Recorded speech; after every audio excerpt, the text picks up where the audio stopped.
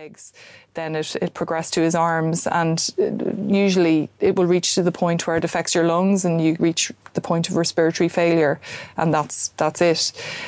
But with Simon, in an emergency situation in hospital, he was put on a ventilator kind of by accident, because it wouldn't be standard procedure in Ireland to put MND patients to ventilate them. So yeah, he ended up on a ventilator. So that takes the prognosis time, it goes into no man's land then, because on the ventilator you can actually survive for a much longer time than the usual prognosis of 3 to 4 years to live. So yeah.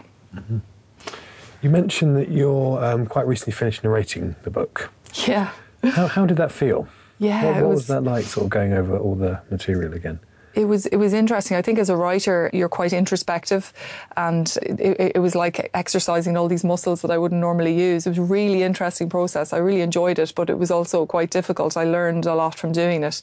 Initially, the first day, I can only describe it, in Harry Potter, when he has to write the lines on his hand, I must not tell lies, but it felt like my own words were being etched or tattooed into my skin, because it was verbalizing them. I was experiencing them in a different way than if I just read it and internalized it. So yeah, I would kind of randomly burst into tears as I was reading certain chapters about different parts. And also, there's lots of interesting things. I've total respect for voiceover artists, because you have to kind of find this place in yourself, and it's all about breaths, and you can't have a rasp in your voice or anything. And they tell you to smile. So you have to, before you speak, you have to take a breath and then, smile. And actually, smiling changes the sound of your voice, which I never knew.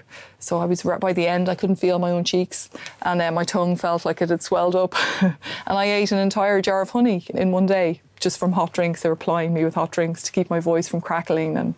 But yeah, I learned a lot. It was crazy. And how do you feel about the way that's going to affect the way people consume your book? Obviously, it's very, very personal, very emotional, evocative book. Yeah. Hearing you yourself read it, how do you think that's going to affect the way people sort of... I don't know. I wonder if I ever want to hear it, because I'm slightly mortified about... I went kind of a place when I was reading it, and I don't know how that will sound, or how it'll be strange. Everybody hates the sound of their own voice anyway. It'll be strange to hear it myself. For other people, yeah, I hope it makes it more accessible for them, that they can, feel that they were really in it. I hope so. I think the audio book thing is really different, because people still feel like they're reading the book. It's very interesting that people feel, I read that book, but they might have just heard it in their car or whatever, but you still get that feeling of absorbing the words in a way that you do from actually reading a book. It's really cool, actually. Yeah. Why sea swimming in freezing cold water? Not the most obvious sort of pursuit. Tell me a bit about the appeal of sea swimming. Well, like most things in my life, I kind of drifted into it by accident. I'd lived in Greystones for years and never really noticed the sea, because I was too busy having babies, and it was just something that I drove past. And then just through circumstance, my friend Michelle, her husband, had a bike accident on the motorway and crashed into the back of a lorry, and he's paralysed from the waist down. And they were sea swimmers. They swam every day. And, to be perfectly honest, we thought they were kind of a little bit evangelical, self-righteous. Oh, yeah, you're great. You sea swim. You think everybody should do it. Yeah, we know. It's wonderful. Eye roll. But then I found myself in this position where I'm at Greystones Marina watching this man get carried into the water and then swim with just, with the strength of his arms. He swam all the way around the headland, and we all got into the water just out of solidarity.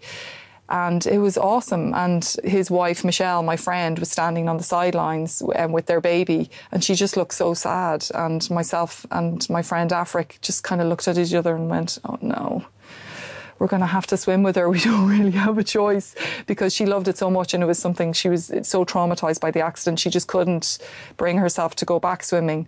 So the following week, we found ourselves standing at Ladies' Cove shivering in our swimsuits, and didn't set out to do it every day, and just said we'll take it one day at a time. And it just became something that we all loved, and a space that we could just really be real with each other. And it got addictive. So yeah, it just became something else then. How do you feel about the possibility of your kids reading the book when they get older? Is that something you've thought about at all? Do you fear it? Would you like them to? Yeah, maybe after they're teenagers. That mortified, what did you say about me, Mama?